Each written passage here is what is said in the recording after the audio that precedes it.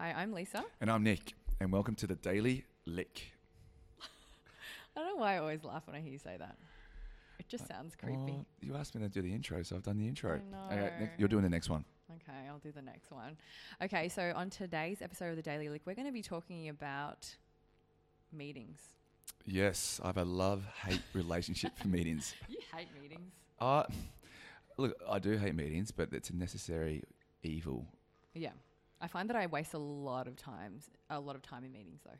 Oh, really? Yeah. Then you run the wrong meetings. Yeah. So what we introduced recently is a thing called who, what, when. So who's in charge of the activity or the task? Yeah. What is the task? Yeah. And when is it completed by? So every Monday morning meeting when we have it with our management team, we go through the list from the previous week and then work through the list, and then we develop a new list for the following week. Mm. And we wrap it up in about 35 minutes every week. So I think the weird thing about meetings is if you set a meeting for an hour, it's like meetings expand to fit the time that's allocated to it. And people love to talk about shit. I know, exactly right. So I think I've lost patience. But that's why you need a timer. So Long you need to time the different parts of the meeting. Yeah. So the first 5 minutes could be good news stories. Second part could be for 10 minutes about stats around clients, etc. Third part could be around what's on for this week. So you need to break it up into different sections and then give a time limit for each section. I agree. How's your meeting structured? I personally don't. It's a shambles, isn't it? Internal meetings. No, I've tried to keep them more on track and make it really clear. Like, I'm actually a fan of a shorter meeting. So I don't like meetings that go for longer than 30 minutes.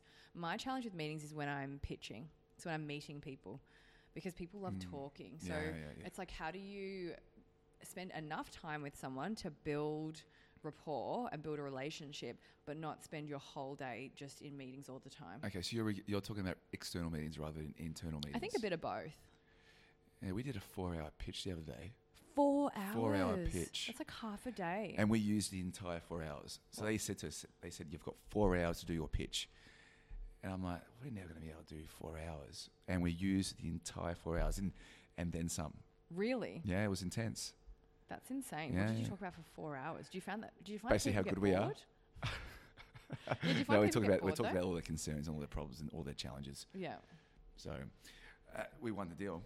Yeah. So you're doing something right in those 4 must hours. be doing something right. But I do find that a lot of people spend way too long in meetings. I actually love a good walking meeting because I feel like I'm getting away from my desk and I'm moving, and it's more likely to, like you say, we'll walk and get lunch and then come back. So it's easier to put that time limit on it. Otherwise, you can just sit there, and when people sit down, like, you just start to get comfortable, and then people can just sit there for hours. That's a good point. So why don't you have a meeting with no table in the middle? Because a table creates barriers between the individuals. So have everyone sit down, for example, in a circle with no table, and then run the meeting that way. Yeah.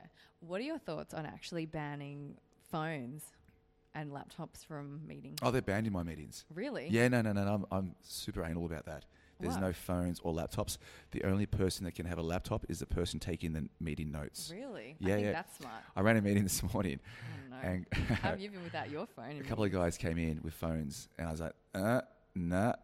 I won't mention their names. Actually, I will.